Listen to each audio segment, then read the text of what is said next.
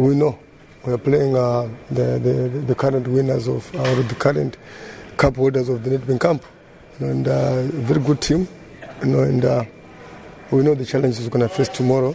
For me, it's whether it's a league game, whether it's a cup game, whether it's a friendly game, the attitude will be the same. We have to go out there and get a result. Yeah, we'll see. That's what I said. Whether it's a league game, whether it's a cup game, whether it's a friendly game, the attitude will always remain the same. It's a game of football. We need to go there and try to get a result. If you look at all the games we've been playing, defensively, we're not defending well.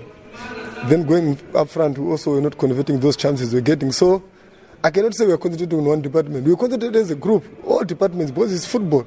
The moment you ignore one department, it means maybe they won't do well. So when we are doing training, we are concentrating in all departments.